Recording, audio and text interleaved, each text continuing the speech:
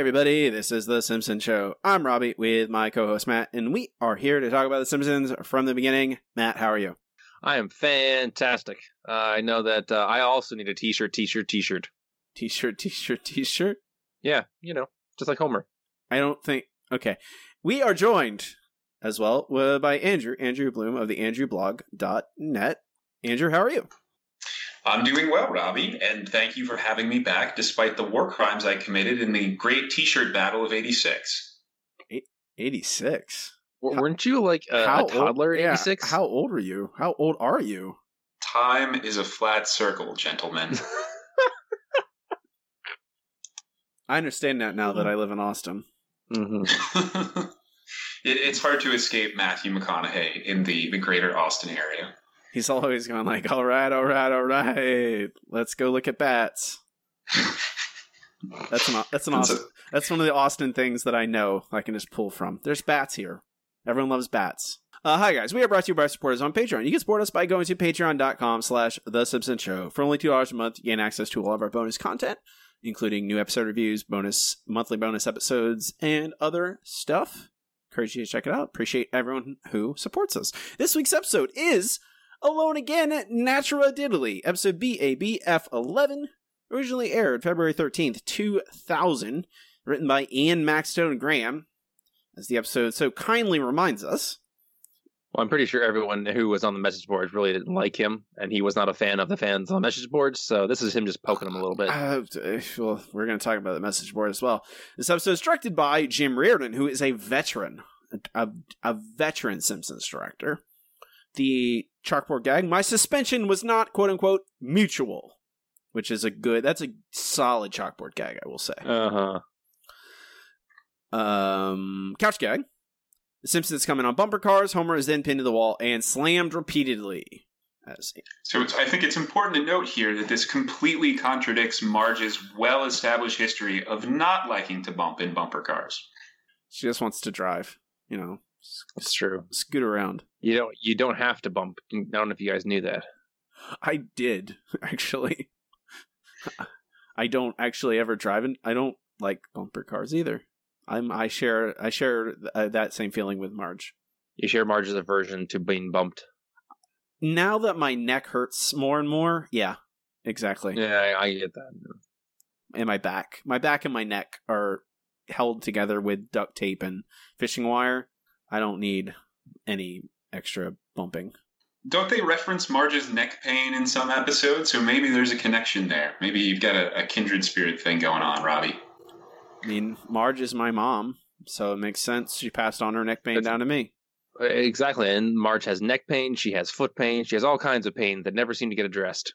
I mean, I think that's just an age. Like, once you get your 30s, your body just starts falling apart. Your body starts falling apart. That checks out. Yep.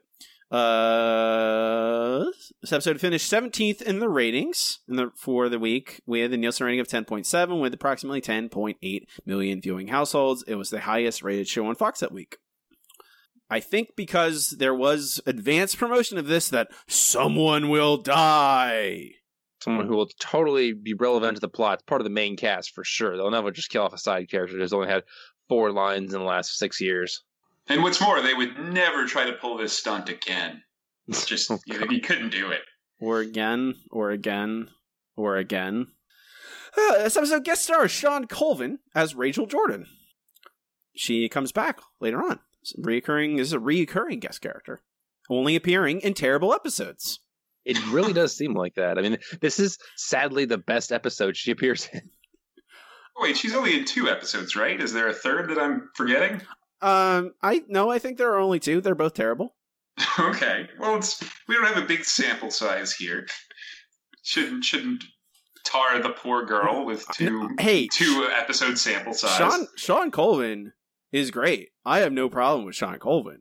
I am going to say that she has the misfortune of being written into 2 terrible Ned Flanders episodes. And I'm going to say that here. I'm going to use that word. I'm going to start my fight right here. We haven't even gotten to the episode yet, really. And I'm already starting my fight because I thought last week's episode was terrible. And I have for a very long time. And it's infamously terrible. This episode is infamous in a different way because it kills Ned Flanders. But the more I thought about this episode, the more angry I got.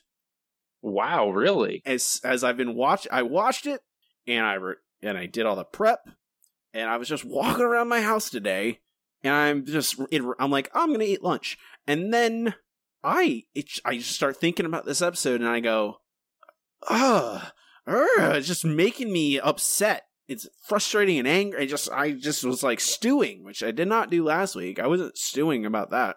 Sorry. I don't know. Andrew? Robbie? You used the word gem in your review. I used the word minor gem. Let's be clear here. And also, I'm pretty sure, in Andrew's defense, that is in relation to the rest of season 11. I think that's right. In context. I mean, presumably, I don't want to intrude on where this goes on you guys' list, but I think at least Matt and I will come to a rough consensus that this is probably below the best of the classic years, but also stands out as having a lot of charm relative to what's around it. See, I even disagree on that. I think, like, I don't know. Well, okay, so let's start off, get into the episode. It begins with the Simpsons going on a nature walk. They're in a park, out in wilderness somewhere, which is very cogent to the plot. Totally. It needed to start this way, with them taking something from Lisa. Oh, it's crazy. They're in a park. They're walking around. Lisa's having fun because they're going for a walk in a park, and she likes nature. The rest of the family, I don't think they're happy. Homer's upset he can't crap in the woods. Well, I mean, when you're in the woods and you have to crap, having to clean it up would be a bit of a... Won't you just dig a hole and bury it? No. Lisa said, everything you pack in, you pack out. I don't think they mean the poop. Whatever. Also, Homer is basically a dog, and so you need to clean his leavings whenever you take him out. It's true. It's just a completely transmission mechanism for terrible viruses and bacteria. Oh god. So we get some solid jokes about how bears also clean up their own poop with bags. Then they hear a noise, and that noise is not animals; it's a racetrack. So they have some jokes about how cartoon animals are real and are beavers building dams with tires. Animals can adapt to anything. That's why so many of them are still alive, and we're not killing off hundreds of species thanks to climate change. Was that?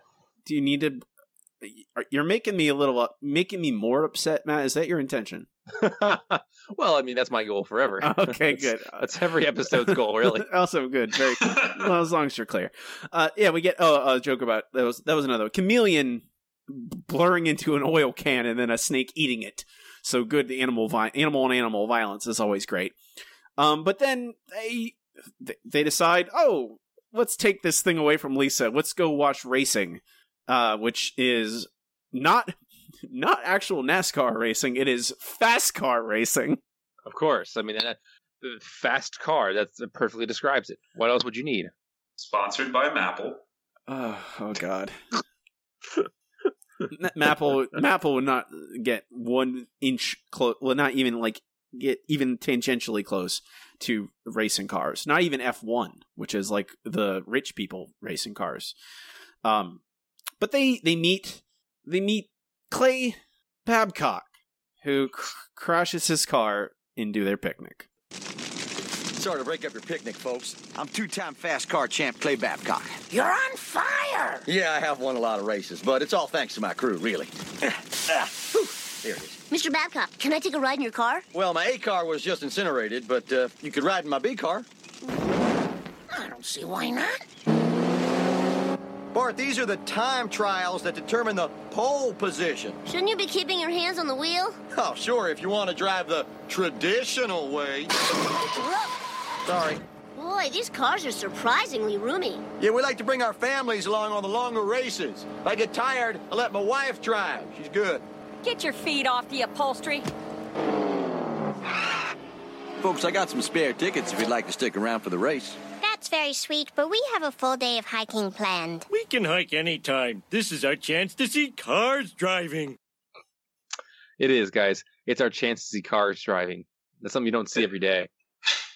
That's the one line in this opening act that I actually really like. It feels like one of those quick, erudite, pointed bits about sports that the show used to do, amid what is otherwise just an almost laughless 7 minutes where they're riffing toothlessly on racing stuff to no avail. Yeah, these jokes about racing just are not funny. It's like people who watch NASCAR are generally not Simpsons fans, and people who are not NASCAR fans probably don't find these jokes funny. Guys, you keep using the word jokes. You sure that's what you mean? Okay, joke attempts. It's like attempted murder, but attempted joke. No one gets a Nobel Prize for attempted comedy. No one gets a Nobel Prize for comedy, period. This first act is painful. It's all they wanted to get real NASCAR drivers in this. But the real NASCAR, hell no. The real NASCAR drivers went, what is it going to be? They're like, oh, we're going to have just jokes about car crashes and people being on fire. Oh, no commentary on actual anything of substance or actual jokes. Oh, okay. No, thank you. You can make up your fake NASCAR analog, which is what they do. This is not very good. Again, I need to repeat that they take away the fun, the Lisa for no reason. Like, there's no reason. And honestly, there's no reason for any of this. It doesn't there's no purpose for any of the NASCAR stuff, racing stuff. It's not. I don't know. Do they have a roulette wheel?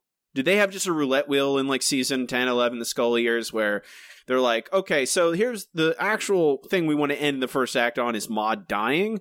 How do we get there? And they just spin the wheel. And it just lands on NASCAR. You're making a joke out of this, but I'm pretty sure they at least have a whiteboard somewhere with stupid ideas. And like, all right, we'll connect this stupid intro to this plot point. How do we get there, guys? And everyone takes 5 minutes. It also wouldn't shock me, I don't know this for sure, I have no actual basis for this, if the folks at Fox weren't like, hey, we air NASCAR. Why don't you guys do some jokes about NASCAR and we can cross-promote for that sweet, sweet corporate synergy? I would think they would Fox would have bullied them into having actual NASCAR drivers then. They would have bullied NASCAR into. I'm fairly certain that later on they get Jimmy Johnson or Jeff Gordon actually on the show at some point. Definitely get Jeff Gordon at some point. It's really interesting to see how far NASCAR has fallen in the intervening 20 years. Or 18 years. That's true. We're in the 2000s by now. We are in the 2000s by now. So this, we see Clay Babcock, excuse me, his name, Clay Babcock. They're driving around and they're making jokes about NASCARs. People like crashes. There's a pit crew joke. Homer has his car, even though they were on a nature walk. He has a car, who he drives to the pit crew, and the nature walk, they drove to the nature preserve, walked about 50 feet, got to the fast car thing. So Homer ran and got his car, sensing an opportunity. Okay. He's also magically back at the top of the stands in the next scene. Well, yeah. As though nothing happened. Yeah, it doesn't. It really is late. This is the thing that episode is so, I can't get past. It's just lazy. There's no segues between anything. There's no connecting scenes, and I'm not expecting like Kubrick or anything, but it's literally just them laying out, hey, we have a joke for this, so we have a scene for it, and it just piles, and this is it. It's just like we have like 8 car quote unquote jokes that we have. Let's not try and explain any of it, or even care enough to explain any of it, or even try. We just have things happen. And in that same vein, we get the crowd, which is really, I think, of note is Lenny, the Simpsons, and the Flanders. Because Lenny at one point gets hit with a tire, and everyone boos that he's all right. Well, of course, obviously one of the jokes about fast car racing is that everyone's just there for blood. Maybe that's part of the reason. Like, I don't know. Like, I assume that Simpsons writers have no idea what racing culture is actually like. But people who go to race car events like really loud, fast cars. They're not there to see people get in car accidents or to see people in the crowd get hit by tires. They want to drink and listen to extraordinarily loud and fast cars. That's what they want. They're not, it's not a blood sport. They're not going to the gladiatorial arena. I have been to NASCAR events. It is a bunch of people who just want to drink beer and watch cars go fast. When they did the episode recently where the Simpsons go to New Orleans, you could 100% in your mind picture the writing staff using this as an excuse to go to New Orleans to do quote-unquote research and gather ideas in order to come up with that episode. I am not convinced, at least based on this episode, that anybody in that writer's room has even seen a race. They assume tires just randomly go into the stands at times. Well, when the cars explode from barely touching the sides, obviously the parts just fly every direction. Yeah, yes. It's not necessarily that, oh no, it's not factually correct. This is not acceptable. Well, it's also that they're not funny. They're not funny at all. They're not funny. The jokes aren't rooted in anything. That's the problem. Like it's not that they're doing a disservice to NASCAR. It's that there's no meat to the jokes because it's not based on anything actually connected to what's going on. It's a joke anybody could make and anybody probably shouldn't make, given how middling the results are at best. So a lot of race car jokes. And then they have people come out with t-shirt cannons. Girls in skippy clothes coming out with t-shirt cannons and yelling at the crowd. Everyone's happy. And at this point we're seeing the Simpsons. They're having back and forth about racing, and Homer wanting a t-shirt, and then Flanders is sitting behind them, which is very important. The Flanders are sitting right behind them, and Maude is there. Actually, they do give a reason they're all the way up there eventually. To get away from the drivers cussing. Which makes perfect sense. Like in that... I mean, if you're Ned, I guess. The cars are so loud, you cannot hear anything. You can't even Once again, no one in the writer's room has ever been to a NASCAR. The cars are so loud. So... I do appreciate them at least taking the time to come up with a reason why the Flanders would be there and be in those specific seats. Like, it's not the best reason in the world, but they took some time to think about how to account for this. Oh boy. You're just... Again, you guys Robbie, we're not saying this is good. We're saying this is bare minimum level of thought. I know. And only for part of the episode. It's just making me angrier. It's just, every time you say anything about the episode, I just go, oh, right, that's what they did. So, there's people shooting t-shirt cannons. Homer doesn't get one. Then they tease him or something, and they shoot more of them up there, and they knock off Maude Flanders. I need a shirt! Give me a shirt! Mommy has bosoms like that. Yeah, I wish. Neddy, I've had about all I can take of Homer Simpson's torso. I'll get some hot dogs. No footlongs. I know. They make you uncomfortable. Well, I guess no one else wants a t-shirt. That's a damn lie, and you know it! Give me a shirt! You heard him, girls. Hey! T-shirt, t-shirt, t-shirt! Fire! Ooh, a bobby pin! Oh! Maude? Oh, my Lord, she's dead! So Maude's dead. Yep. That was They very even had a bad precious. voice fake.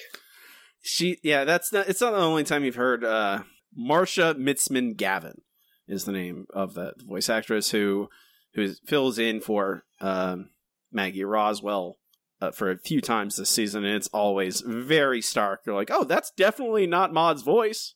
That's not right at all.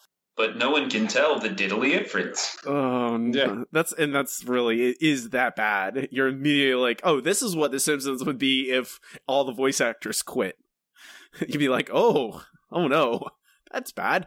So It's Maude, gonna happen someday. Brace yourself. oh no. I hope I don't think I'll be watching The Simpsons anymore if that's a thing that happens. I think I'll make a pact right now. The day Dan Castellaneta leaves is the day I leave The Simpsons. Wow. Yeah, that's true. That's my final. That's the baseline, my foundation. So Maude's dead. Like that's it. There's no drama. There's no, oh, is she going to make it? No, she gets shot with t-shirts, falls off a bandstand, and lands on her head, as they say later.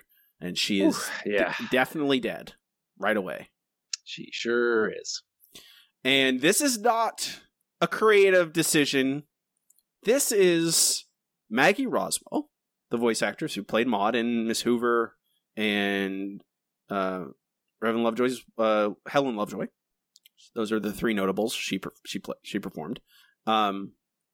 She wanted to be paid more per episode, which I think was reasonable because she lived in Denver and she would fly out to LA to record her lines, and the plane tickets got more and more expensive and she got tired of it. She wanted a raise, and the raise is not, at the time, I believe they just successfully negotiated a pay raise for all the other performers, and they were getting paid a lot of money. Yeah. Maggie Roswell was only being paying $2,000 an episode per appearance. Are you kidding me? And she wanted $6,000 per episode, which would help cover the cost of the tickets, the plane tickets, and give her a little bit of, the same raise. I probably appreciable, not really comparable to the fact, to all the main cast who are getting paid way more money. I believe 6 digits at least, maybe even, probably not 7, but 6 digits, I think, at the time per episode. And Fox offered her a $150 raise. So she said, no, thank you. It's not worth it. And so they needed I don't know why. There's no episode where Helen Lovejoy is killed or Miss Hoover is killed, but they just stopped showing up. They just weren't in the show, or they just didn't talk. At least until they get Maggie Roswell back, which has happened. Maggie Roswell has since rejoined the cast. Maude is still decidedly dead. And she shows up as a ghost a couple times, and I have to ask, the ghost Maude sounded a lot like Maggie Roswell. Do we know if that was her? Yeah, that's her. Whenever you hear, I think that was her first return appearance, if I'm not mistaken. Yeah, she's a ghost Maude. It's her again. But that's the reason Maude's died. It's not. There's not. They didn't go. It'd be fun. An interesting episode to tell would be, oh, what if we kill Flanders? What if we kill Maude and Flanders has to face, has to deal with grief and all that stuff? That's not. No, it went, oh, we don't have this voice actress anymore. Let's kill her off with a t-shirt cannon. Yeah. I don't think there's any denying that they kill her off in a really stupid way, especially given how much they want to wring out of that for Ned later. It's a very cartoony, elaborate, strange, unusual form of ending a character's life that it distracts from what they decide to do in the back half of the episode, or the last 2 acts of the episode. But that's how the first act ends. Maude's dead. Indeed, Maude is dead, and Ned is having a little trouble processing it. Let's say that. So at the beginning of the next act, we see Homer and Marge getting ready for the funeral, and Homer, for once, has taken the correct message from something and has realized it's very important to tell someone how much you care about them.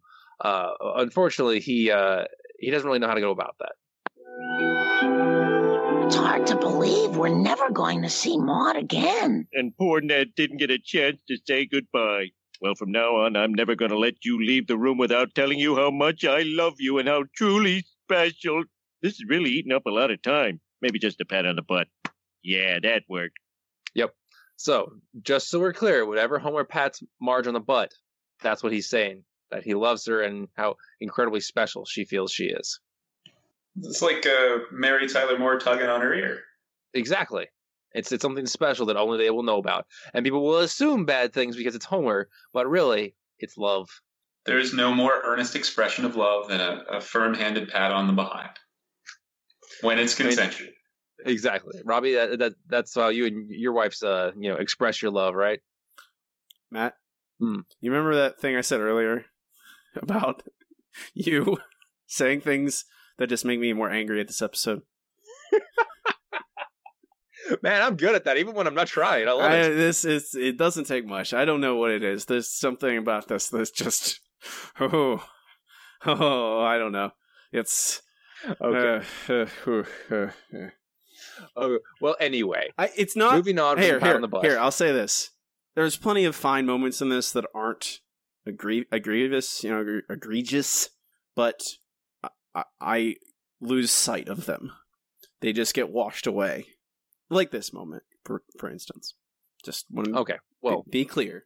I don't. Fair enough. That there's nothing wrong with this per se. if you say so. So okay, so I'm going to go more into this as I go through the act, but this is the point where the episode takes a major turn for me. I think it does for Andrew too. Varying from something that is just dumb as all get out.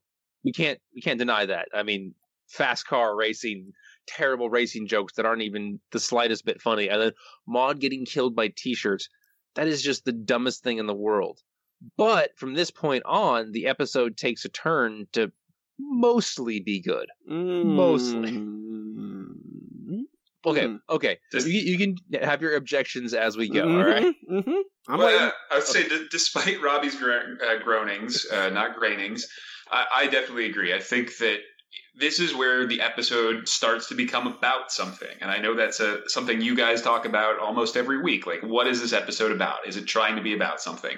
And this is where Alone Again, Natura-Diddily stops being a sort of amorphous riff on stupid NASCAR things and stops being a ratings chasing stunt and starts actually being about Ned's grief and him recovering from a loss. And that's why I think it improves as it goes along. It really does. So we'll definitely get there. But at this point, we have a nice conversation between Homer and Marge about how Homer can't be a jerk anymore. And if I had more faith in the Simpsons writers, I would think, yes, this is the point where they realized, hey, we've been writing Homer as this terrible person and we're going to make it better. But then I look at the rest of the episodes in this season and I'm like, oh, obviously that's not true. Matt, here, and that is a hint of my objections with this episode. Because they are not taking a look at, oh, we write Homer and he's too mean. No, they're going, let's make a joke about how we usually write Homer too mean and then not actually mean any of it. Well, of course not. I mean, that's what I'm saying. It's like, this is the thing. They're like, hey, I don't even know if it was self-conscious of them saying that, hey, we write Homer mean, or if it was just hey, Homer realizes he has to not be a jerk to Ned for a little bit because he's had grief. You might say that it lacks sincerity. Well, that's what I'm saying. Is I don't know if this is meant to be a meta comment or if this is just. I'm going to say, Matt, I'm going to go out on a limb and say it is a joke about how they write Homer, and that's all it is. They're like, oh, this is an episode where someone died, someone who's technically is important to one of our supporting characters, who the episode is about. When, like Andrew said, when it finally gets to be about a thing, it is about Ned and dealing with Maude's death and how he deals with all that and all the grief and bouncing back from it, and way too much for the thing they try and fit in 14 minutes or whatever it is when this plot actually arrives. But there's no sincerity to this joke, I will say. Well, that's what I'm saying. Is I don't know if it's an even more surface level joke than that. They're just like, hey, Homer's usually a jerk and he realizes he has to be nice. But moving on, we get to go to Maude's funeral, where there are some gravestones of the characters who have died, including Marvin Monroe and Grimy. Go ahead. I was going to say, Andrew, do you have something you want to say? I would just say I disagree with that a little bit. I think that it is self-conscious, a recognition of how they write Homer, and I think it is a recognition of the fact that they needed to tone that down in this particular episode, given the subject matter. And I'm not going to say that Homer is perfect here or that he is every bit the characterization that we had in the golden age of the show, but I do think he is at least well-meaning in everything that he does, or almost everything that he does here, even if it's not something that the writers were able to sustain from here on through the rest of the series, let alone the rest of the season even. I don't think Homer at any point in this episode is not sincere. Homer the character is for Homer is kind, and he's weird kind, but that's Homer. Whenever he tries to be, we've established whenever Homer tries to be friendly, it's worse. It's worse to be Homer's friend, as Grimy would tell you, and as Ned Flanders would tell you. Yeah, in the rest of this episode, Ned realizes that it's not that great. So, and that is not my point. My point is, why are you making a joke about it to us? Why are you winking at the camera while you're doing it? Why are you going, wink, wink, Homer's going to be nice this episode, wink, wink? Why? I don't know. I think it works both in universe and out of universe, and it's almost the best kind of joke where it works from Homer typically being an oaf and a brute to Ned Flanders and realizing that he has to set that aside and being sad because it's his way. But I also appreciate that it's kind of a handshake with the audience about, okay, we're going to have to tone down Homer here, stay along for the ride. That's all. So, don't worry, Robbie. You'll get to tell us more and more later. It won't take very long, I promise. Well, that's true. But yes, there are gravestones of the people who have died on the show, the very few, and then we get some meta commentary through Reverend Lovejoy's. Wait, Matt. Wait. There is literally a tombstone that says Beatrice Simmons, and then parentheses, Grandpa's girlfriend. Oh yeah, I forgot about that part. That is in the show. That is on camera. Why? In this, okay, if this is about Ned's grief and about death, and it's supposed to act like we are supposed to treat this seriously, we're supposed to buy into Ned as actual feeling, actual pain, actual grief of losing his wife. Wait, we have to make a joke about other dead people. Remember them? They died too. Ha ha ha. I mean, this whole one that was only in one episode. Well, I was going to say, I feel like this whole scene is just kind of a meta reflection on the show having killed off characters before. I think from the minute they get to the funeral to the very end of that scene, it's a 1 second gag, but I think it's all a part of the whole where they're kind of reflecting on changes in the status quo that they've done on The Simpsons up to this point, including Frank Grimes and Beatrice Simmons and Marvin Monroe. Though I guess he comes back, so.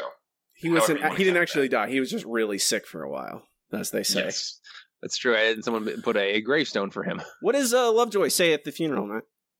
Well, he comments on how things have changed so much in Springfield, including the fact that, Apu used to be a lonely bachelor and now has 8 children, and just more and more things about how he basically comments on all the changes the show has gone through.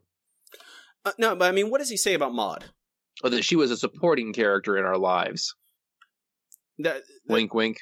Get it? Wait, no. That's not the only thing she says, though, Matt. He says about Maude Flanders. There's more than just she's a supporting character. What are you getting at? Because I don't remember everything. I'm just. It's not just a single joke, and because this funeral, it all is just winks and nods. There's nothing else here. There's no substance. There's nothing. There's no grief here. Like, they cut to Flanders being sad, but then and Rod and Todd, which is all well and good, but everyone they are treated like, I can buy it in Homer's Enemy, because that is what that episode is about. It's about the fact, subverting tropes and making Homer the villain of his own series, and Grimes dies in the end because blah blah blah blah blah. Maude is if this is supposed to be a genuine article funeral and is supposed to actually show people grieving, like, are you telling me that everyone there are like these heartless monsters? Like, Reverend Lovejoy is such a heartless monster that when Maude dies, he's just like, yeah, she's a supporting. I'm gonna make jokes about the show we're in. Hey, we're a TV show. Hey, don't forget, this is a TV show. This person just died and we care about them, especially if Ned, who this episode is about. But nah, don't forget, she's not that important. She's a bit player. No one says that at a funeral. There's not one genuine thing in this funeral. You telling me Ned? We don't get Ned, going up and talking about his wife that he loved. Ned, the most genuine person in the show. Not one bit. Nothing. It's just Reverend Lovejoy making jokes for us. He's not talking to the people in the funeral. He's talking to the audience. He doesn't say one single thing that is for the people at the funeral. It's not real. They're just, everything they say is just like, don't for 1 second buy into the immersion that someone is dead. Don't even try for one moment. Don't forget, this is a TV show. She's not real. Don't worry about it. Which is the opposite of what you wanted.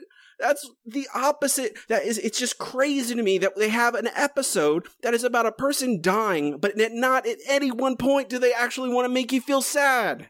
They just want to go, That's not true. That's not true. They want you to feel sad. They want you to feel sad through Ned. Ned is your focal point for the catharsis of the episode, of mourning and losing and it's how they use his reaction to gin up an emotional connection for a character who, to be fair, I didn't have any real affection for. It's not like there was some gaping hole in The Simpsons because Ned Flanders was no longer a part of it. I think that this scene works as an acknowledgement of that in some ways. Now, do they go overboard a little bit? I think it's fair. I think you could have changed Reverend Lovejoy's speech to make it work at least somewhat plausibly in universe and not just as a commentary to the audience. But I think it's an acknowledgement of the realization that Maude isn't that big a deal to the world of the show, and that you can't really expect the audience to feel that way about her. But the audience does care about Ned, and from here, the episode segues into Ned's reaction to all of this. I think that's where the strength of it comes from. We're just not quite there yet, essentially. I get what you're saying, Robbie. I really do. Why should I care? Why are they making an episode about this? I don't think we've gotten there quite yet. I mean, we're on our way. This is okay. So we know how much we complain about the weird, wacky intros, and I feel like this is how they're transitioning from a weird, wacky intro into the real meat of the story. It's almost as if there were two episodes or two writers who really wanted to go back and forth, because I feel like Ian Maxtone Graham wrote this great episode about Ned dealing with the grief from his dead wife, and when it got to the writer's room, they just started throwing jokes at it because the writer's room at that point in time was just like, no, we got to have jokes everywhere. I'm going to read this. This is Mike Scully's exact quotes, which just reinforce everything I hate about this episode. But okay, so Scully has noted that there was a lot of discussion about making sure we, the staff, did deal with some of the emotional ramifications of death in the episode, and not just make it all joke. But at the same time, we're a comedy. They're animated. They're not real. In one of the first scripts for the episode, there was a scene in which Rod and Todd discussed their mother's death. However, according to Maxtone Graham, the writing staff decided to cut it because, quote, it just never played anything but sad. He added that the writers, quote, really wanted to address how the children would feel, but they could just, quote, never pull it off without it just being sad. Scully added it was, quote, very sweet scene, but, quote, too difficult to get out of it comedically to the next scene. Oh, you couldn't get jokes into the sad parts of people dying? Oh no! You don't want to add too much emotional depth to your episode? Oh, it took too much work. It was hard, so we just cut out the scene where people showed emotion. In case you can't tell, Robbie's being sarcastic. Man, if you couldn't tell that, I don't think you understand what sarcasm even is. Oh, I know. I don't think you guys are wrong when you say, oh, the last 10 minutes or so are genuine. But the first 12 minutes of this episode are purposely telling me that I should not care. That's all I get out of it. It took us 7 minutes to kill Maude, and then we're going to spend another 5 emphasizing the fact that she doesn't matter this universe. You never cared about her, and I didn't. Maude was good for a few jokes. That's it. Maude was not a real character. Ned was. But why doesn't this episode begin with Maude's death? Why doesn't it begin at the funeral? Because that's all it takes. Maude could have died off camera because it doesn't benefit. It certainly doesn't benefit from them showing her shot to death by t-shirt cannons. You could have started with her funeral, and then you actually get 22 minutes of Ned dealing with things, not 12 minutes of rushed garbage. Yeah, honestly, I think if they had just started at the racetrack, they really were set on that, which I don't think they should have been, but hey, then they could have, had more time here. And you're right. I just feel like they had too much of a focus on throwing in jokes. You're right about the Scully years. They do this in general. It's kind of sad, really. Anyway, at this point, we move on to where the episode starts to finally get good. We go to the wake, which is not something you want to say, but unfortunately for us, that's just the way this episode's going. We get Apu coming up to offer his condolences to Ned because he is going to give Ned all of Maude's frequent squishy points, which apparently he is not supposed to do, but then it segues into him complaining about work. Luckily, the first time anyone has ever described Mo showing up as luckily, Mo comes along and attempts to console Ned, but also lapses into being himself. Yeah, it's enough there, Pooh. Look, Ned, I know we ain't hung out much, what with your insane fear of drinking and me being banned from the church and all, but that Maud, she was really something. Oh, wasn't she? Thank you, Mo. I appreciate that. No, I really mean it, though. I mean, if it was you that died, I would have been on her so fast. What are you saying? What? Nothing. She was hot. What? You can't take a compliment? Hot, you monster! That's good. No, let it out. That's it. Let it out. Send me the more. That's it. Oh, here I come, baby. Oh, yeah. So, yes, this is horrific, but, you know, it's also kind of funny in a dark way. I think it's the episode's only real dip into dark humor in an otherwise, obviously an episode that deals with death, and I think I appreciate it for that. It's true. I actually feel this episode could have used a little more dark humor, especially if we were to the point, like Robbie said, if Maud had died in the first 2 or 3 minutes and the whole episode was with Ned dealing with it, we could have done with a little more dark humor. You would have had more time for, ups and downs, because, dark humor generally has to be, interspersed with lighter humor. Otherwise, it gets a little too rough. It gets British at that point. But I like that description. Yeah. So at this point, Ned is still grieving. Marge and Homer make Bart go play with Rod and Todd. We get a great line from Bart. Why does all the bad stuff happen to me? As he goes to play with kids whose mother has just died. It's kind of dark, but it's also well than Bart's character. Once they're together, Bart suggests they play a video game because it always makes him feel better. So they play Billy Graham's Bible Blaster, where they are converting the heathens. Basically, you shoot Bibles at what appear to be tribes people, and it turns them into white people with, terrible haircuts and suits, because obviously that's what evangelical Christians do with their video games. And also, if you see a gentle Baha'i, you should also convert him. And if you only get a little bit, it turns them into Unitarians. Billy Graham's Bible Blaster, everyone. Also, only Bart gets to play. That's how teamwork works. That part did feel well observed to me in the sense of I don't know if you guys did this, but I 100% when I was 6 years old wouldn't plug in the second controller, but would hand it to my sister and tell her that she was playing along with me. I think that's the good joke of this. I get they're trying to skewer the whole evangelical Christian movement, but some of it seems a little far. They don't even address the racism of taking people who are, kind of a dark shade and turning them into white people. That's a bit of an issue. Yeah, the whole bit's pretty on the nose, I would say. Yeah. Yeah, I mean, I get what they were going for. It's like kids trying to be better, or kids trying to distract themselves. It does feel a little off, but I've seen much worse. This season, I've seen much worse. That's good, Matt. You've seen worse. Yeah, but exactly. I am also sympathetic to the idea that, trying to tackle children losing their mom is potentially too dark for The Simpsons. It's just you're just going to drag the entire episode down. And even if you stick with emotion, even if you're going for an emotional story, it's just too much and too heavy. Andrew, what did I 100% agree with you. I 100% agree with everything you just said. Don't make this episode. Fair enough. Oh, well, so I know you didn't love it, but how did you feel about Round Springfield? Because I feel like it's doing a similar thing, having one of the characters process what death means.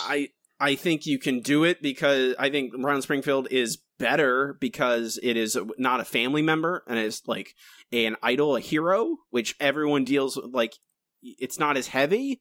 It's like hearing your favorite baseball player died or your favorite musician died. It's very sad, but it's not going to destroy your life fundamentally.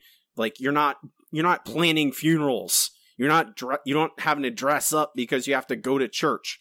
It's very and that Lisa did. I still don't like the Round Springfield very much. I think I was I believe I remember us having a Twitter dispute about Round Springfield because I thought it wasn't very good and you like it more than me. Matt liked it more than I did too. So I don't know. I don't like it when, frankly, that's when I come around to, like, people always talk about, oh, the Simpsons can do anything, especially in the golden years. They could tackle any subject. I'm like, no, don't. Not every subject. They can't handle serious stuff because they're too afraid not to have jokes. And frankly, I don't really want to watch The Simpsons that doesn't have any jokes. So just don't do it. You have a million different things you make episodes about. They haven't been afraid through 30 seasons to do the same thing over and over and over again. Just don't. I don't need an episode with Maude dying and Ned being sad. And then it only him being sad for 5 minutes, basically. That's because that's... Well, I feel like he's sad for almost the rest of the episode. It's just, he's not utterly inconsolably sad. Some people are just get sad, inside and don't show it that hard. You're right, Matt. You are right again. But how... Why is it whenever you say I'm right, it makes me feel bad? You're right, because... See, we agree. I think we are agreeing on this. I just think that you're right that there are a lot of people who have their feelings don't come out. They might be terrifically sad and not demonstrate it. And that's been, like, that was a part of Ned's character with Hurricane Ned. He represses things. He keeps things inside. So that makes sense. But that doesn't make a good Simpsons episode. Are we going to have an introspective journey into Ned's sadness inside? How he wakes up every morning and he's upset because Maude isn't there next to him? Like, no, that's terrible. It's a terrifically sad episode. Why is this here? Why is this in my show? All right, fair enough. Coming up next, Homer is actually nice, honoring the pledge he did before, and does a great job of putting Ned to bed. Now, if there's anything at all I can do to help out. Quit hogging Flanders. I want to comfort him. It's nice of you, Homer, but I think I'll just go to bed. Then I insist on walking you home. Homer, this really isn't necessary. Those feelings are normal, Ned. They're part of the process. Watch the sprinkler. Hey, that's my sprinkler. It's natural to feel that way, but the sprinkler is gone. It's time to let go. I just bought that. I know. It's never easy. You want anything else? Water? Chili fries? How about some white noise?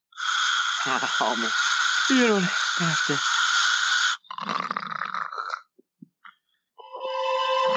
Sleep tight, Neddy. So yes, at this point, Ned is put to bed after the night of the funeral. But unfortunately, at this point, Ned cannot sleep because he reaches over once again. As we just talked about, Ned is intensely sad that Maude is not there, that space is gone. So he goes to Homer and throws some pebbles against Homer's window to wake him up. Homer, having prepared for the rock fight of all rock fights, has a giant boulder with Ned's name on it. But thankfly, it also Homer once says again realized War Rock on it.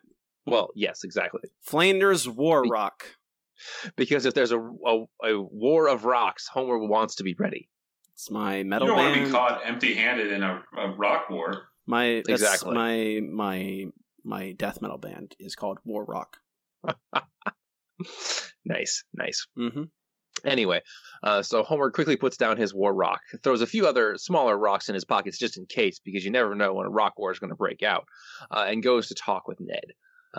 Ned, at this point, I don't want to call him despondent, but he's very upset, obviously, as you would be. He blames himself. Then we get a nice bit of Homer listing all the reasons it is actually Homer's fault, including him provoking the t-shirts, him ducking down, him making Maude want to go get the food in the first place, him parking in the ambulance zone, preventing any possible chance of resuscitation. Anyway, so at this point, we move on to the Ned getting over his wife phase, where Homer decides that in order to help Flanders move on from his grief, Homer is going to start recording Flanders everywhere. He's got the old school, late 90s giant video camera. Actually, it's probably like a late 80s video camera that he's rocking. So he starts recording Ned all over the place, like in the garden, taking his shirt off. We just see lots of interesting things. But then he basically takes the footage to Lisa. You got to show those ladies that meet. Exactly. That man, that's what the ladies are really concerned about in a 60-year-old man. You need some good devout beefcake to really sell things. That's true. I had forgotten that, Matt. Well, he's we're going to get to that because I actually captured the entire video, so you know, I'm ready for that. I was just going to say official compliment, Matt. Yes, finally got one instead of a demerit. Anyway, Lisa edits all of Homer's footage on a My First Video editor, which is some kind of console hooked up to the TV, which I don't even know how that worked back in the day of videotapes. Those existed. I'm sure they did. I don't know how they worked though. Seems what they're doing seems impossible on that little thing. It's it requires lots of manual scrubbing back and forth on a VHS tape and applying a very small preset amount of video effects to it, like star wipes. Of course. Anyway, at this point, Homer decides to go over to Ned and show him the video that he has made. How you doing, Ned? Oh, it's been a hard couple of months, but I feel like I've turned a corner. Well, that's all going to change, thanks to this tape. Tape? Now, the audio needs some tweaking, and there's some footage of Maggie being born that I couldn't get rid of. Anyway, enjoy. Single women of Springfield, your prayers have been answered. Ned Flanders, that is. Is this a dating video? Shush. What would you say about a man who owns his own house and his own car? That's Ned Flanders. A man who's not afraid to cry. Hey, Ned. So that's why you maced me. Yeah. Ned does everything with class, whether he's punching in his ATM code or keeping clean in the shower. Homer! But don't take my word for it. Listen to this testimonial. Oh, I would date Ned in a second if I was a woman or gay. He looks like a cuddler, that Ned. I like that. I like to be held. I like to be pampered. So if you're tired of dating the same old losers, What are you doing, Homer? step up to the best. Ned Flanders, the man with the chest. Ew. Now we'll just send this to the dating service. The chicks will fall for you, and bam! The healing begins. So, yes. Funniest bit in the whole episode. Yeah. Especially the Marge giving birth at the end there. That sounded really great, I bet, just by itself. Some good work from Julie Kavner there. Yeah. So it's the only time I laughed. Well, yeah, that, and for those of you who have not seen this episode, which there might have been many, as Robbie said, a lot of people dropped off before this. One of the bits in the video is a picture of Ned in the shower with some very interesting pixelation. How did they get that past standards and practices? Like, I don't know. That just seems like the kind of thing they still wouldn't allow on TV today. Guys, Robert, you okay? No. I think we killed Robbie. I'm not okay. I think I've made that very clear. I am not okay. I laugh. The thing I found especially funny in this bit is the shot of Mo, Lenny, and Carl just standing outside the bar, staring at the camera.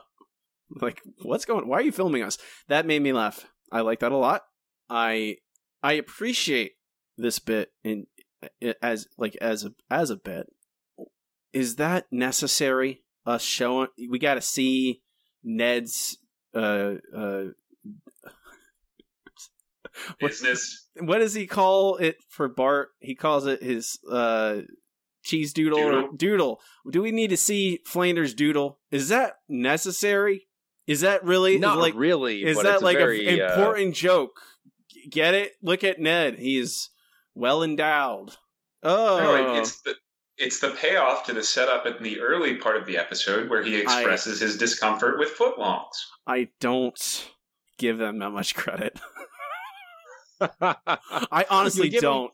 I honestly don't. Give him credit for the whole Homer being a jerk joke, but you won't give him credit for that. Because that's meta, Matt. Get it? It's clever.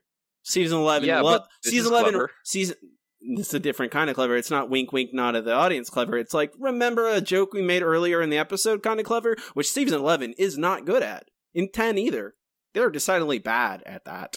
I have stopped giving them credit for things that happen like that. Oh, I'll still appreciate it as serendipity. I guess that's fair. I don't know why I still don't know why we see it. I don't get it. It feels so like sophomoric, which is again, I don't know. I don't think it belongs in this. It feels like so much of season 11 and 10 are really like, let's show off. Let's include things that we just think are funny, even though they don't belong. And this is another of those. I'm like, sure, Homer can make Ned, although also Lisa is editing this video. So Homer is she would probably have seen that. It's best not to think about it. That's best not to think about it. It's 3 seconds. I mean, come on. Hey, Andrew, I'm gonna be perfectly honest with you. Before I rewatch this episode, you know what I remember from this episode? I remember Maude dying from a t-shirt cannon, and I remember Ned's doodle. That's what I remember. Okay, so that's where they put it in. It worked. They needed to hook you. No. Can't argue with success. If this is defined as success, me flying in a vitriolic rage, I don't know. I don't know if that's a good kind of success. Remember those 3 seconds, Robbie. I don't think you'll ever forget. I believe maybe in like by the time we hit like season 25, this one will be faded again, a little blurred out in my memory. We can only hope. It'll take a while though. Yes. Anyway, we're almost done with Act 2. Ned is nervous about the dating. However, after attempting to play Scrabble against himself and realizing how lonely he is, he decides to do the dating thing and drops off the tape in the mail to go to the dating service. And then we find out Homer is in the mailbox for some reason. He's been waiting there for, I don't know, how much time has transpired between all this? A lot. How long do you think? That's what I'm asking, Matt. Has it been months? Like, has it been months of since Maude's death when we see Ned playing Scrabble, or has it been a week? He says it's been a couple of months when he's talking to Homer. Okay. Also, this is pointed out to me on Twitter, and I feel like it's interesting enough to mention, from Brian at Board ATX. Homer uses the word flancered in the dating video. Ned uses the word flancered on the Scrabble board. Well, exactly, because once that word is in your head, you have to use it for everything. Fortunately, I don't think Ned's going to be challenging his own words when he's playing against himself, so he's probably fine. That's probably true, but obviously it's in the Simpsons dictionary by now, along with Quidgibo. There's a whole new Scrabble word section in the Simpsons dictionary. There sure is. Anyway, at this point, we go to a commercial. I can feel. I love it, Matt. I can feel you're like, ugh. I just want to finish. I don't want to talk about this anymore. This episode is not as terrible as you think it is, but oh my god, it's not good or bad enough to talk about it this much. Oh, Matt, everything's worth discussion. We come back from commercial, and it is now Flanders going on dates part, where he is taking on prospective women in Springfield, single women, taking them on dates, and we're, getting some fun with that. The first date is Lindsay Nagel. She's too busy getting indicted, I believe. From her, is getting a fax from her ankle-mounted fax receiver. Pretty sure we had email by this point. Matt, 2000, you're cutting the Simpsons writers to write about emails for Lindsay Nagel? Yeah, good point. Never mind. We're also only a few years removed from a joke about a school having a website, so it's dicey. It's random. Then we get the next bit, and that's Edna Krabappel, which is, I think, the most noteworthy one, because one, Ned ends up with her later, but he goes on a date with Edna, with Seymour Skinner listening. Dinner was delicious, Edna, but I can't shake the feeling that you're just using me to get Principal Skinner jealous. Oh, please. I don't care what Mr. Engaged to be engaged thinks. Hear that, Seymour? Edna, this is childish. Fine, then hang up. I will hang up when he leaves.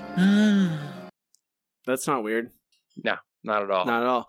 Totally not making anyone jealous. There's also a third woman who is a random character who just has a dog. And they go on a walk, and she talks through her dog? Well, she basically talks to her dog instead of talking to Ned.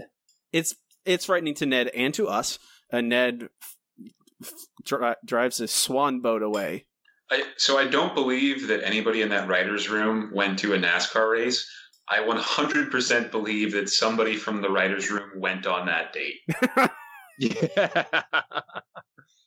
Yes. Probably that's a warning sign, I would say. Yeah. If the woman is not talking to you only through her using a dog as a medium, basically.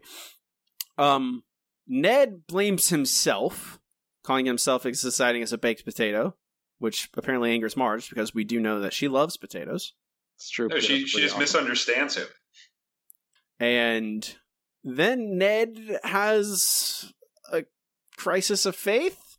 Almost. He almost has one when he starts talking to God. So, how'd you do tonight, Romeo? I just can't relate to the women of today, Homer.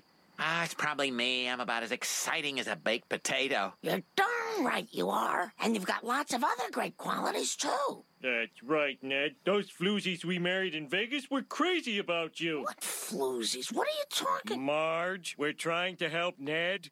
Lord, I never question you, but I've been wondering if your decision to take Maud was, wrong. Unless this is part of your divine plan. Could you just give me some kind of sign? Anything. And after all that church chocolate I bought, which, by the way, was gritty and had that white stuff on it. Well, I've had it.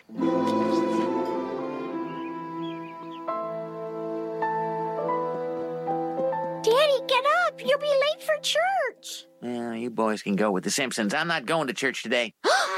That's right. And I may not go to church tomorrow.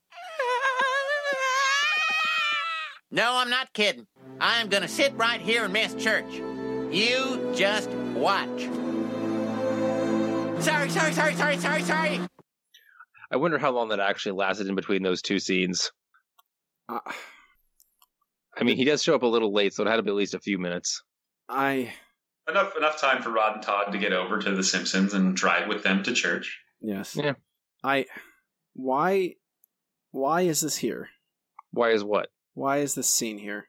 Because it's good. It's meaningful. You have it shows Ned having a crisis of faith. How is it meaningful?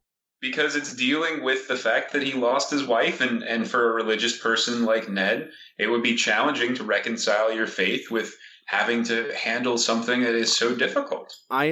That is true, but he goes to church anyway. Literally right then, within minutes. He goes to church. The very fact that Ned Flanders even considered that makes it a big deal. If nothing changes in the plot, if Ned doesn't change, the story doesn't change. It doesn't reveal. I already know nothing ever changes. I know, but it's a sitcom. I understand that, Matt. But I'm thinking back to Hurricane Nettie, and the moment he has that appeal to God in the church, which is a scene I love. I reference a lot. That feels meaningful because it doesn't wrap itself up 10 seconds later. I don't. It builds on character. It builds on what we already know about Ned. Like Matt said, just the very fact that he would even have that moment is a big thing for Ned Flanders. And could it have more time to breathe? Should it have more time to breathe? Yes. I wish that they had just chopped off all the stupid racing stuff and given more time to the episode to flesh out this kind of stuff. But brief though it may be, I think it works, and I think it's powerful in a glancing but no less effective way. I'm struggling. We've noticed. I know. We're almost there, Rob. I don't understand why. I just don't have why. If he goes, nothing changes. It doesn't matter if he goes to church or not. Like, if he goes to church, if he doesn't go to church and something happens to him of consequence, okay, great. But he just goes, oh, psych, drives to church real fast. And then there's a lady there? So everything changes. Except it doesn't? There's more to it than that, but we'll get there. Okay, so Ned immediately goes to church after saying he's never going to church again. And there's electric guitar, which alarms him. Electric guitars in church? Oh my gosh, the dropouts must have overpowered the reverend. This is a love song about a dude I met in a sleazy motel. A dude named God. Oh. In a motel room in Delacroix, I was drinking like a Dartmouth boy and thinking about the wrong turns that I took. Well, I woke up on the puke green floor and opened up a dresser drawer looking for a bottle, but instead I found a book. He's talking about the Bible. So? She's good looking. Shut up. You shut up. A book about a man. A book about the dude who lives above. A book about a man who drives a pickup full of sweet, sweet love. Now, if you think he doesn't care, or maybe that he isn't there, it's not too late to see how wrong you are. So when your soul is gone astray, just let God be your AAA. He'll tow you to salvation, and he'll overhaul your heart. Pickup truck full of love. Yep. That's God for you. Drinking like a Dartmouth boy. I could believe that that lady wrote the rest of that song. There's no way that lady made a reference to Dartmouth in her Christian rock song. I refuse to believe it. Well, no, obviously that was put in by the Simpsons writers. What are you saying, Andrew? I say it does feel like the product of an Ivy League writer's room more than a alt country singer. Covenant, featuring the bassist from Satanica. Of course. Which Lisa and Marge know for some reason. They love metal. Lisa and Marge, secret metal binge listeners. They just have album parties where they just listen to black and death metal over and over. Coming in season 31. Oh no. Covenant was, I believe at the time, I think I saw this in the news group, the name of 3 different metal bands, which are all decidedly not Christian. But whatever. I think a Christian rock band would definitely have a Covenant with a C. They would not have Covenant with a K. Well, the only thing more powerful than the Lord is trademark law. Walt Disney, I believe, if that was his quote. He said it once upon a time. I can believe that. So Ned is entranced by this song and this lady. Her name was Rachel Jordan. That's the name of this character. So I assume that they have a church service as normal. Then the church service ends, and they are leaving church. And she is trying to wrangle some equipment into a van. Ned sees that she needs help and goes to help her out. Talks to her a bit. That was a lovely song. It really got to me. Been through some rough times yourself? I recently lost my wife. I'm real sorry to hear that. We just lost our drummer to a Pentecostal ska band. I mean, I know it's not the same, but... No, I hear what you're saying. It's always hard to replace someone. Yeah. My name's Rachel Jordan. If you feel like talking, maybe we could grab a coffee? Well, that sounds real nice, Rachel, but I'm not quite... I understand. Listen, we're heading out on tour with the Monsters of Christian Rock. Maybe when we get back, you and I could get together. Well, maybe we can. My name's Ned Flanders, and I'm here every week. Rain or shine.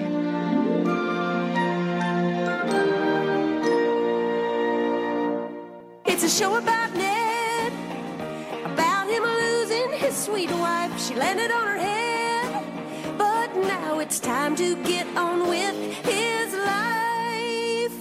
Yes, I wanted to include that post-credits song. Well, of course, it's so wonderful. Very important to the song about Maud Flanders landing on her head. Really adds emotional gravitas to this. It really does. Grief, deep examination of grief. This episode is. Hi guys, how you guys doing? Better than you, apparently. I haven't landed on my head recently, so that's a plus. It's always a plus. I don't mind this stuff with Ned. It just is so impossibly rushed. I can't. Like this third act feels like it should be an entire episode. Like I don't disagree with that. And it takes in the span of like 5 minutes, maybe less. It's not very long. I captured most of it, honestly. There's not a lot that I didn't capture aside from the Lindsay Nagel and the random dog woman who's kind of terrifying. it just feels like in the span of 12 minutes, they have had someone die, funeral, wake, grief, dating, crisis of faith, and then what's the way, a return to faith and introduction of a lady. A lot of things happen. It's a very packed episode, especially in the latter two acts. And I wish you could get rid of the NASCAR stuff and spend more time on this. But I do think the end is nice. And I like the idea that Ned is kind of at a low moment and he sees somebody singing a song about how the Lord is still there for you, even in your dark moments. And he sees her and sees somebody expressing that thought to him through art and has the slightest inkling that he could open his heart again. It's quick, but I think it's well done. I think they do a good job. And maybe they're coasting on some of how we feel for Ned naturally as a character and letting a cute little song do some of the heavy lifting. But I think it works in the moment, even if it's not the most fulsome exploration of this idea that there's ever been. What do you think, Matt? How do you feel? I understand where you're coming from. I really do. I think you're being extra vindictive to this one. I mean, you're right. It's not great. It's not good. But at least there are some parts of it that we can pick out and say, yes, this was a good idea. I will give them credit when I think it's due. And I have. I didn't do it. I mean, last week was miserable. But, what was it? Was it 2 weeks ago we did, Mansion Family, which I thought was very good. Very funny. I don't recall you thinking it was very funny. I recall you thinking it was a decent episode. It's in the top 100, Matt. We ranked it in the top 100. If I don't think it's good, I'm not gonna put it up there. I doubt their sincerity, which is a thing I can't abide. It's the thing I think that's the thing that makes me so angry. Why I've been so vitriolic.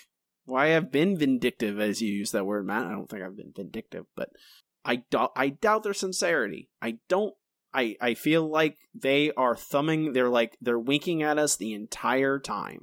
And see, I disagree. It feels like not that they're winking at us, that they tried to craft an episode that has some gravitas, and they tried to mix in jokes, but they chose the wrong jokes because at that point in time they had no idea what was funny and what people liked about the show.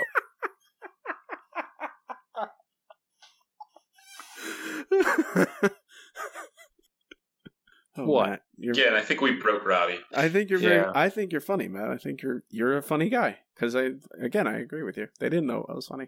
I almost hate this episode more than last week, I think. Wow. I wholeheartedly disagree. Last week was a pile of garbage that should never have been crafted into some sort of episode. This is at least better than that. I think last week's episode is terrible in almost all regards. But I don't think it ever tries to be a serious thing. And I think this is trying to craft trying to make me feel a way about a character that I like. I like Ned a lot. He's a great character. And it doesn't feel genuine.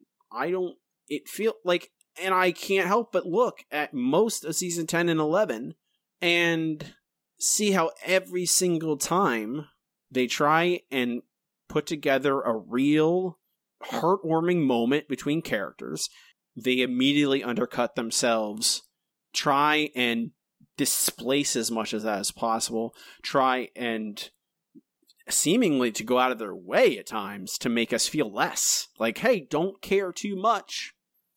And that's what it feels like. I feel like this episode just is fake. Feels phony. And that upsets me because I hate that in art.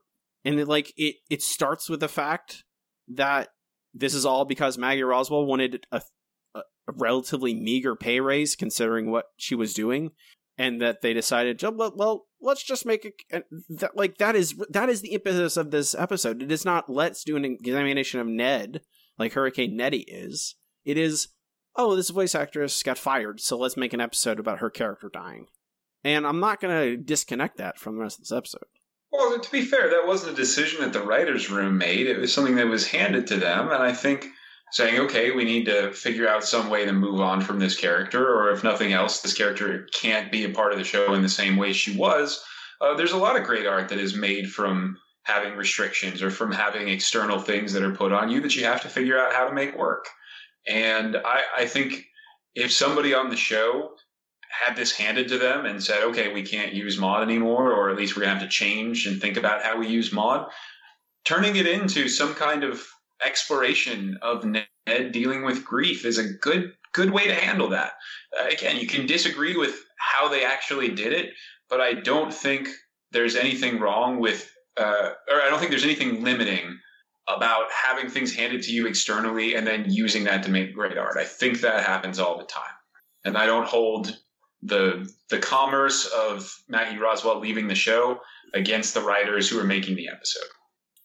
We will rank this episode at the end of the show. Ready, Matt, for that? Oh, yeah. So, Matt, I'm going to ask you a question. Is this episode broken? I don't know that I would call it broken. I would liken it to many episodes from season 10 and 11 where there is a core of something good here and they just tacked on a bunch of random crap. I think it could be improved immensely. I think Andrew and I and you have all thrown out great ways this could have been gone from a decent episode to at least a good episode, mainly by removing the NASCAR part. But I don't know that I would call it broken. Okay, if you say so. I don't think it's broken either, honestly, because I think the only way to fix it is not to do it. And that's not really fixing something. No, that's abandoning it. That's which we could have a second checklist. Should this episode have existed at all? Oh no, that's a slippery slope. Whole swaths, whole seasons just disappear in flames. I just wipe away season 10 like Thanos. Just snap my fingers. Goodbye. Well, that's a little too strong. Probably we can move on. So it's not broken. We can move on to our next segment. It's time for comments on the news group. Okay, here we are. Alt.nerd.obsessive. Comments on the news group is where I comb through the old alt.tv.simpsons news group, see what people were talking about the week or two after an episode debuted, what they thought of the episode, if there's any interesting tidbits that came up on the news group. What do you guys think the news group thought of this episode? I'm gonna go with split, heavily down the middle. I'm gonna go with worst episode ever as the prevailing consensus. You are both wrong. Really? Yes, most people will really like this episode. This is probably the best reviewed episode of in the news group in season 11 so far. It's all extraordinarily positive. I pulled a few for samples. First, well, that was a nice episode. I really like the scenes after the funeral with Apu and then Mo comforting Ned. The scene with Ned and Homer on the swings was nice as well. Love that rock fight. A few people have complained about the ending, say it seemed too abrupt, but I liked it. Sort of bittersweet. I really like the song. Of course, not everything was perfect. Can't remember anything that really stands out except for that big Ian Maxtone Graham thing. It's too self-referential for the tone of the episode. It just wasn't funny. Overall, not terribly funny, but it was a funeral episode. Nice emotional interactions. And one more. I was actually pleasantly surprised at this one. It managed to have a heart, not to be crude as kidney trouble camp, yet there were still some great jokes. Bible Blaster, for instance, was hilarious. Could actually buy the characters' reactions, too. This is probably the best episode dealing with death, more laughs than old money, and more sensitivity than around Springfield. The ending seemed a bit abrupt, but that's a minor complaint for an episode that can have easily been a lot worse. Sounds a lot like Stockholm Syndrome. There's a reason I asked that question, Matt, when we were talking. Because I feel like I am in the Twilight Zone. Also, which I think is interesting, to see this theory pop up so early in The Simpsons history, because it has recently popped up as talking about the end of the series. But it's an explanation of both Maud Flanders' death and the general arc of The Simpsons as a whole. So, here we go. Maud Flanders is going to die, but that's the way it was meant to be. Consider, when the series began, let's just say for the sake of argument, Simpsons roasting on an open fire, we see Ned and one of the kids, not sure which one.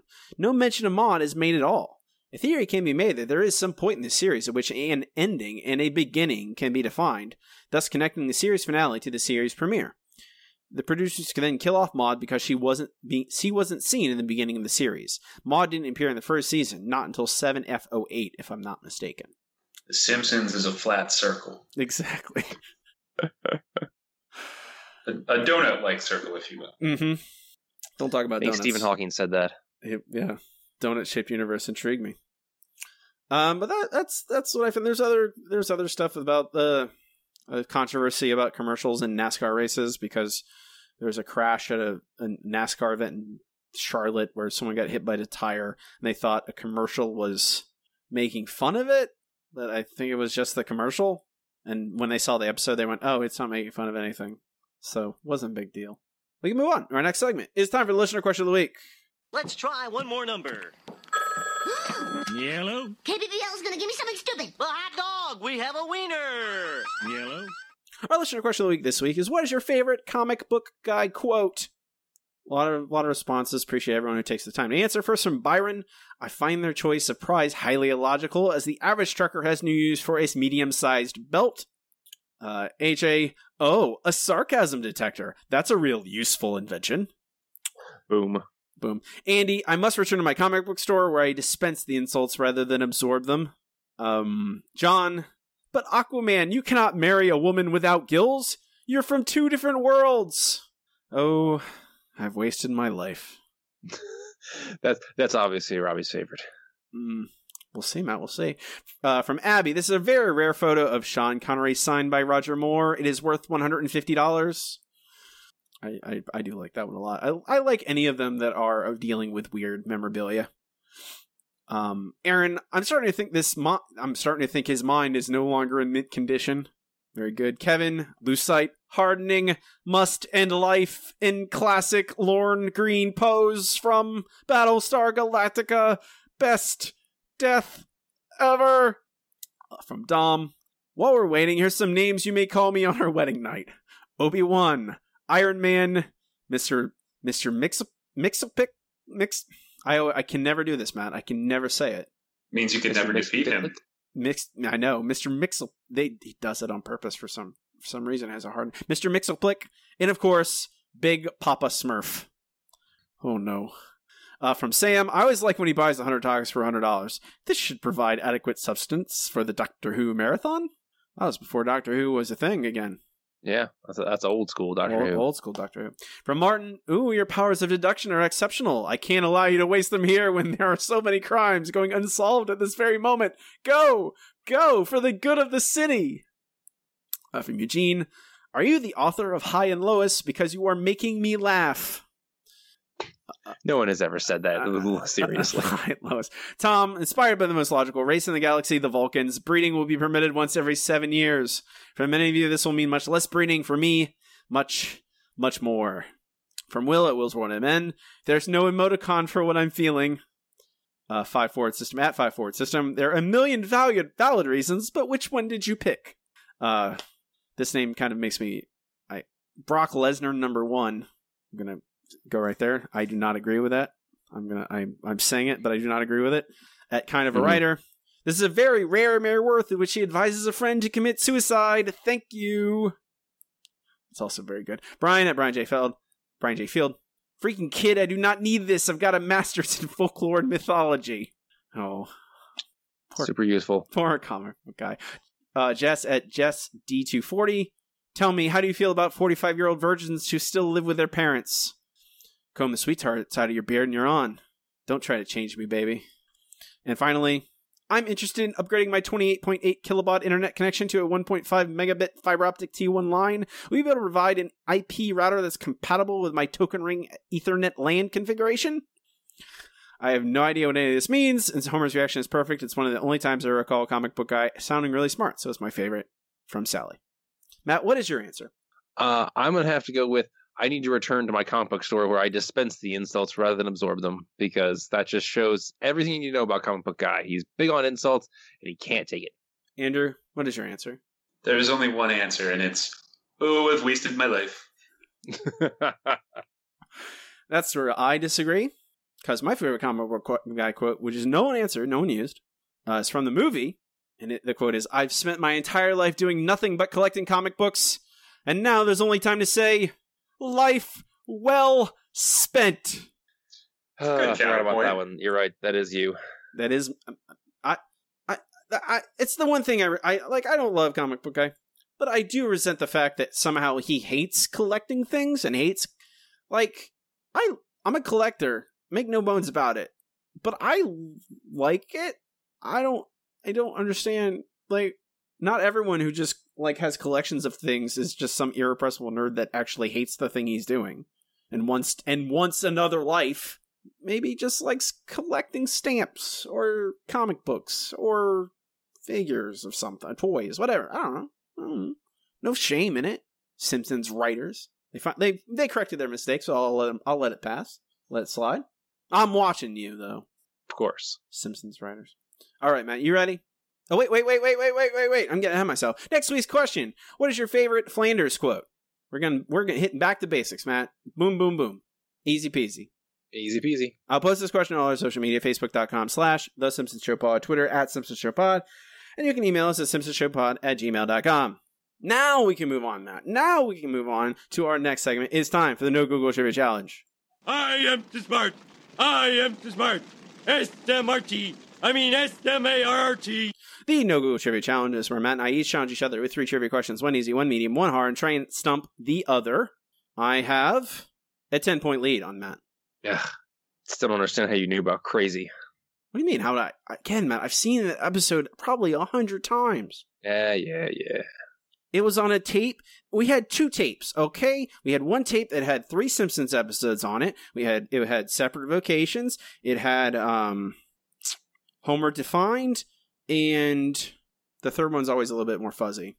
I know I had those 2 and a third. I think it was a Elise episode. Then another tape, it had 2 movies. It had The Great Outdoors and Ghostbusters. So, guess what I've seen a lot of?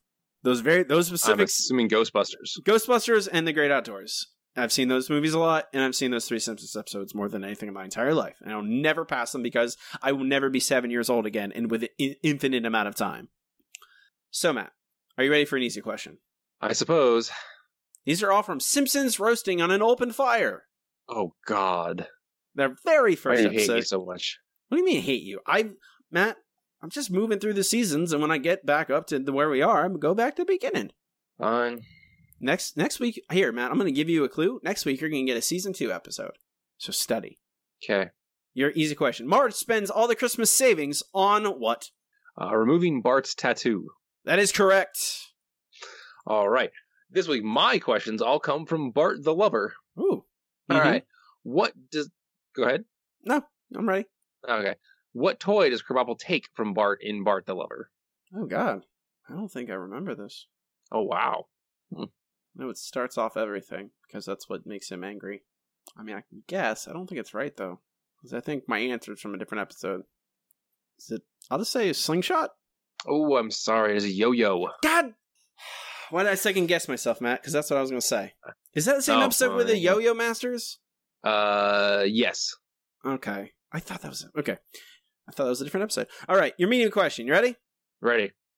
How much is Homer's paycheck for being a mall Santa? Both net and gross. Oh, come on! That's ridiculous. I could give you the hard question as the medium question instead. It's 2 numbers, man. I know. Yes, I'm well aware of that. I want to say his net is like $25.13. His gross is like $120. You're half right, man.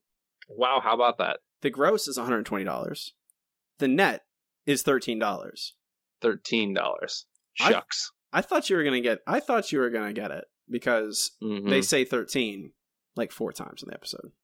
Because when he's betting on Santa's Little Helper and they give him 99 to 1 odds, he says 13 times 99 equals Christmas something. Merry Christmas. There, yep.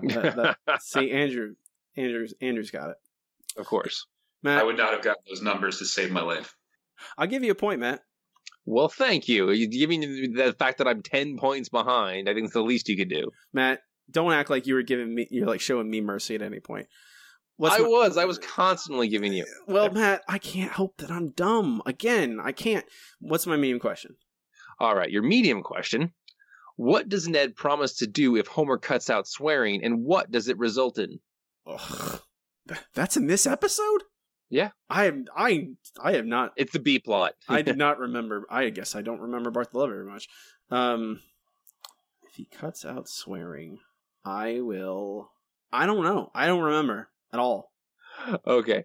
He says that he will shave off his mustache. Oh, and then... why did I say it? Okay, well, finish your thought, Matt. And it results in him being cast in a commercial. Oh, okay. I had a brief thought of like, is it shave off his... I should just say that. I should just... Okay. You ready for a hard question, Matt? I guess. I don't... See, this is the thing, Matt. You say these are so hard, and then sometimes you just randomly get them in instantly. That hasn't happened in a long time. It happened literally like, let's see. It happened 3 weeks ago, actually. Your hard question. What are the Santas of many lands that we see? The Christmas pageant. Oh, God. I honestly don't remember any of them.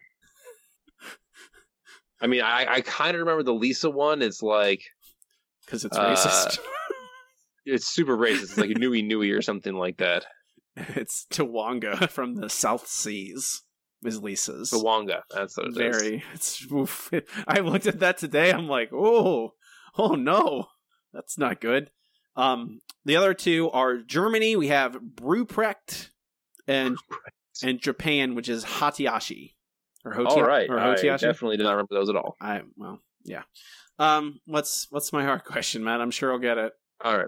Your hard question. What yo-yo trick does Bart perform that gets him in trouble in the first place?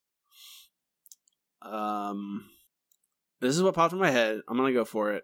The loop-de-loop. Ooh, I'm sorry. It is called plucking the pickle. Plucking the pickle? Yes, apparently the Simpsons writers wanted to go for a masturbation joke. It's very mature of them. Andrew. Robbie.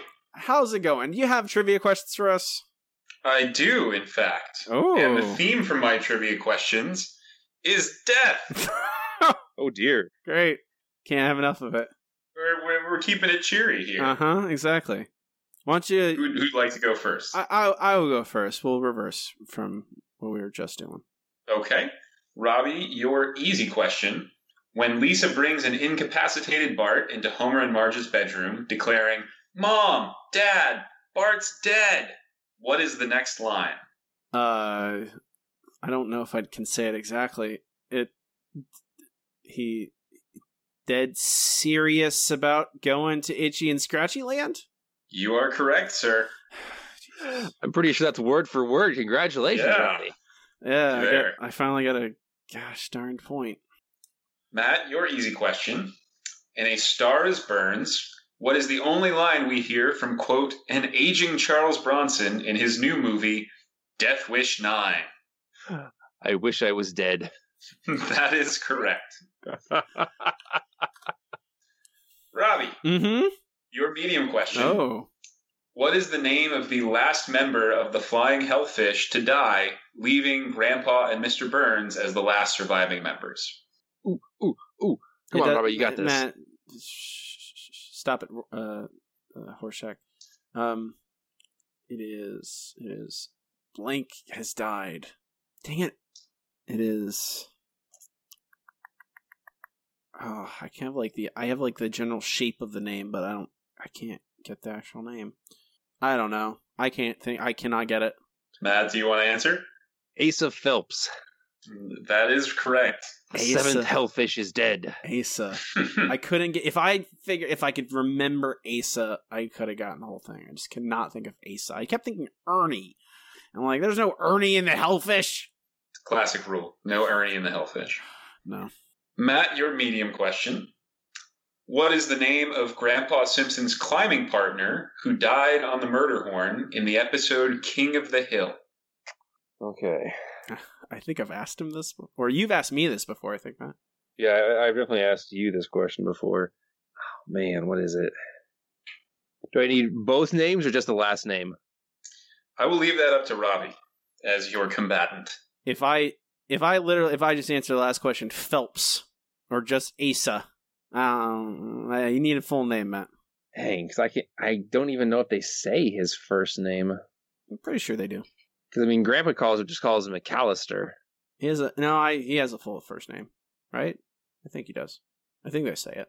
They mention it earlier, and then they call back to it. I have no idea what the first name is. So they don't actually say his first name, but it's C.W. McAllister, and you see that on the front of his journal. Oh, his journal, that's right. Okay. Yeah. C.W. So I will leave it up to Robbie what getting the last name is worth, if anything. For a medium question, I don't think it's worth any points. Okay. All right. Then we'll move on. If it was a hard question, maybe. Mm-hmm. Matt, you have more points than me, Matt. It's okay. Okay. You said that you have more points than me so far. And you probably have a feeling about this next question. All right. So, your hard question. Yes. Name all the deceased human beings who voted for Sideshow Bob in Sideshow Bob Roberts. Oh no. Deceased human beings? Yes. Not so pets. Pets don't count. Pets don't count. Oh man, the pets are the easy ones. I know. It's a hard question. What can I say? Not you too, Snowball. No, it's personal. No, it's he did try to kill me, you know. I waving the white flag, throwing in the towel. I got nothing. There's nothing here. This is I've got zero. I don't know. I think my rage extinguished all my knowledge today. I think that explains a lot of modern politics. Oh no. What's the answers? Matt, you know any of them? Well, I'm pretty sure it's Prudence Goodwife, Buddy Holly, Richie Valens, and the Big Bopper. That's right. Those are the only ones I know. I know there's at least one more. Oh, Edgar Neubauer, obviously, because that's the one Smithers gives her. There you go. That's all 5. Oh, okay. Matt? Right, well, that's a good seg into your hard question, Matt. Uh-oh. I don't know. Name all of the things that Grandpa Simpson mistakes for the specter of death when trying to comfort Lisa in Round Springfield. Oh my god. This is great. Let's see, there's Maggie. There's Maggie again. No, that's the cold, clammy hand of death on his shoulder. That doesn't count. I got nothing actually. I don't know these. Robbie, do you know any of them? Are you? I don't even remember this happening in this episode. You know this, like death stalks you at every corner. Ah, there it is, death. It's only Maggie, Grandpa. I don't. You know that bit. I remember that scene. If you ask me point blank what episode it was in, no, I don't. I love that bit. It's one of my favorite bits. That's probably why you like that episode more than I do. Well, so you're right. He does point to Maggie twice. He points to the cat. He points off in the distance, arguably at the lamp, but it's unclear, so I would have given it to you. And then later in the episode, he points at the bird bath outside the Simpsons house. Yes, the bird bath. That's the one I was trying to remember. Oh, well. Matt has gained 2 points on me today. It was very close to being more than that.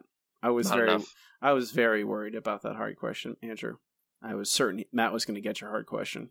Well, I tried to stick with the general theme of things that weren't said out loud necessarily to make it hard for Matt. That's what it takes, Matt. You just break the curve. You're the kid. What happens? Also, I happened to get all of your questions, so I think I actually hit exactly on the curve correctly because your questions were way too easy. Wait, I think Robbie has trouble with lists of names, so I thought that made sense for his hard quote. That's true. That's very kind of you, Andrew, because honestly, I have trouble with everything. I don't think that's true, but sometimes, you just get really lucky, and you got to ride that luck as far as you possibly can. Puck luck, it's a thing. There you go. Weird bounces. You got to take them. That's it for trivia for this week. We still got a ways to go, Matt. We still got like 10 episodes. I know. It's a long time. But we can move on to our final segment. Segment we end every single episode with. It's time for Best Episode Ever. Best episode ever. Best Episode Ever is part of the show. Matt and I rank the episodes categorically as we watch them chronologically, eventually compiling a list of every episode ever and how good they are. I'm scrolling all the way down to the bottom of the list. Let's see. Where... Okay, I'll start. Matt, where would you put this? Straight up. So, you're not wrong, and this episode has a lot of problems. But I think it has a core that is halfway decent. So I'm looking in like the 200s, like the 200 to 210 area. I think it's probably somewhere around Viva Ned Flanders, but because of the terrible first act, probably not quite that good. But I think it's around Simpson Tide. This might be the one that we are the most split on ever. Wow. Are you thinking bottom of the list? I was going to offer you as like an olive branch as the compromise. And put it like at around Simpsons Bible stories or Take My Wife's Sleaze. But honestly, so you're saying it's not as good as the season 1 episodes. I know. Wow. I don't think it is. I don't know if you could tell how I felt, Matt, during this episode. I can. I just didn't think it was that bad because I think we've made a decent point that there is something good about this episode. It's just kind of dragged down by the rest. And quite frankly, looking at those season 1 episodes, they're not even the good season 1 episodes. It's like Call of the Simpsons and Some Enchanted Evening. I mean, those are not good episodes. I think they have charm, and they are definitely earnest. I don't disagree. I think that is clear about the season 1 episodes. They're very earnest in what they're doing, and that's my main. I think a major complaint in this episode to me is it doesn't feel earnest to me. It feels rushed and fake. So you'd put it at like 205, 206. Is that what you were saying? Honestly, as long as it gets above Sunday Cruddy Sunday, that's all I really care about. I could go all the way down to 209, really. Then that's where we're putting it. Okay, because Sunday Cruddy Sunday is terrible. I like that that's the spot where you go, no, it's so bad. Sunday Cruddy Sunday. It has egg magic. No? It does nothing for you? No. I mean, egg magic is okay. That's what keeps it from, like, the bottom 10. I would... Eventually, Matt, we will find an episode that you absolutely hate, and I'm kind of ambivalent about. One day, maybe. One day. We'll get there. But I have very low standards. Maybe that's my problem. That's true. You, like my wife, have very high standards. I mean, that is why she married you, and why I chose you as a podcast host. No, that's the exact opposite. I am the exception that proves the rule. That's not true, Matt. That's not true at all. Mm-hmm. She's a lucky lady. She gets to live with you forever. You are far more exciting than a baked potato. Exactly. I don't know about that. Let's not downplay baked potatoes here. Baked potatoes are pretty awesome. I would call it the weakest form of the potato. French fries are... Any form of fry is better. Well, I put potato salad a notch below, and I like potato salad. Yeah, that's true. I can put... Potato salad, while still being good, is the worst form of potato. Okay, but are we judging this potato by itself, or can I, if I'm eating, potato salad, I can get, Hawaiian rolls with that and eat it with an Hawaiian roll, and that combo... Well, it has to be part of the potato. It has to be mixed with a potato. So with a baked potato, you can add cheese and sour cream and scallions and all that stuff. With potato salad, it's just got to be the potato salad. Can I just have the bacon and the sour cream and the scallions without the potato? I was going to say, at some point, your Homer stacking his rice cake with a little something that goes up to his chin. I want some Snickers bars in my mashed potatoes. That's Alone Again, Natura-Diddily. It's number 210 on our list. As low as Matt is willing to put it. If I had my druthers, it'd be probably 223, honestly. 223. Wow. Lower than Make Room for Lisa? Absolutely not. You can find this list on our website. It's thesimpsonshow.com. Links to everything there. Facebook.com/thesimpsonshow. Oh, let's see. Facebook, Twitter. I'm losing my perspicacity. Facebook, Twitter, RSS feed. You can donate to our Patreon. Support us there. We'd obviously appreciate that.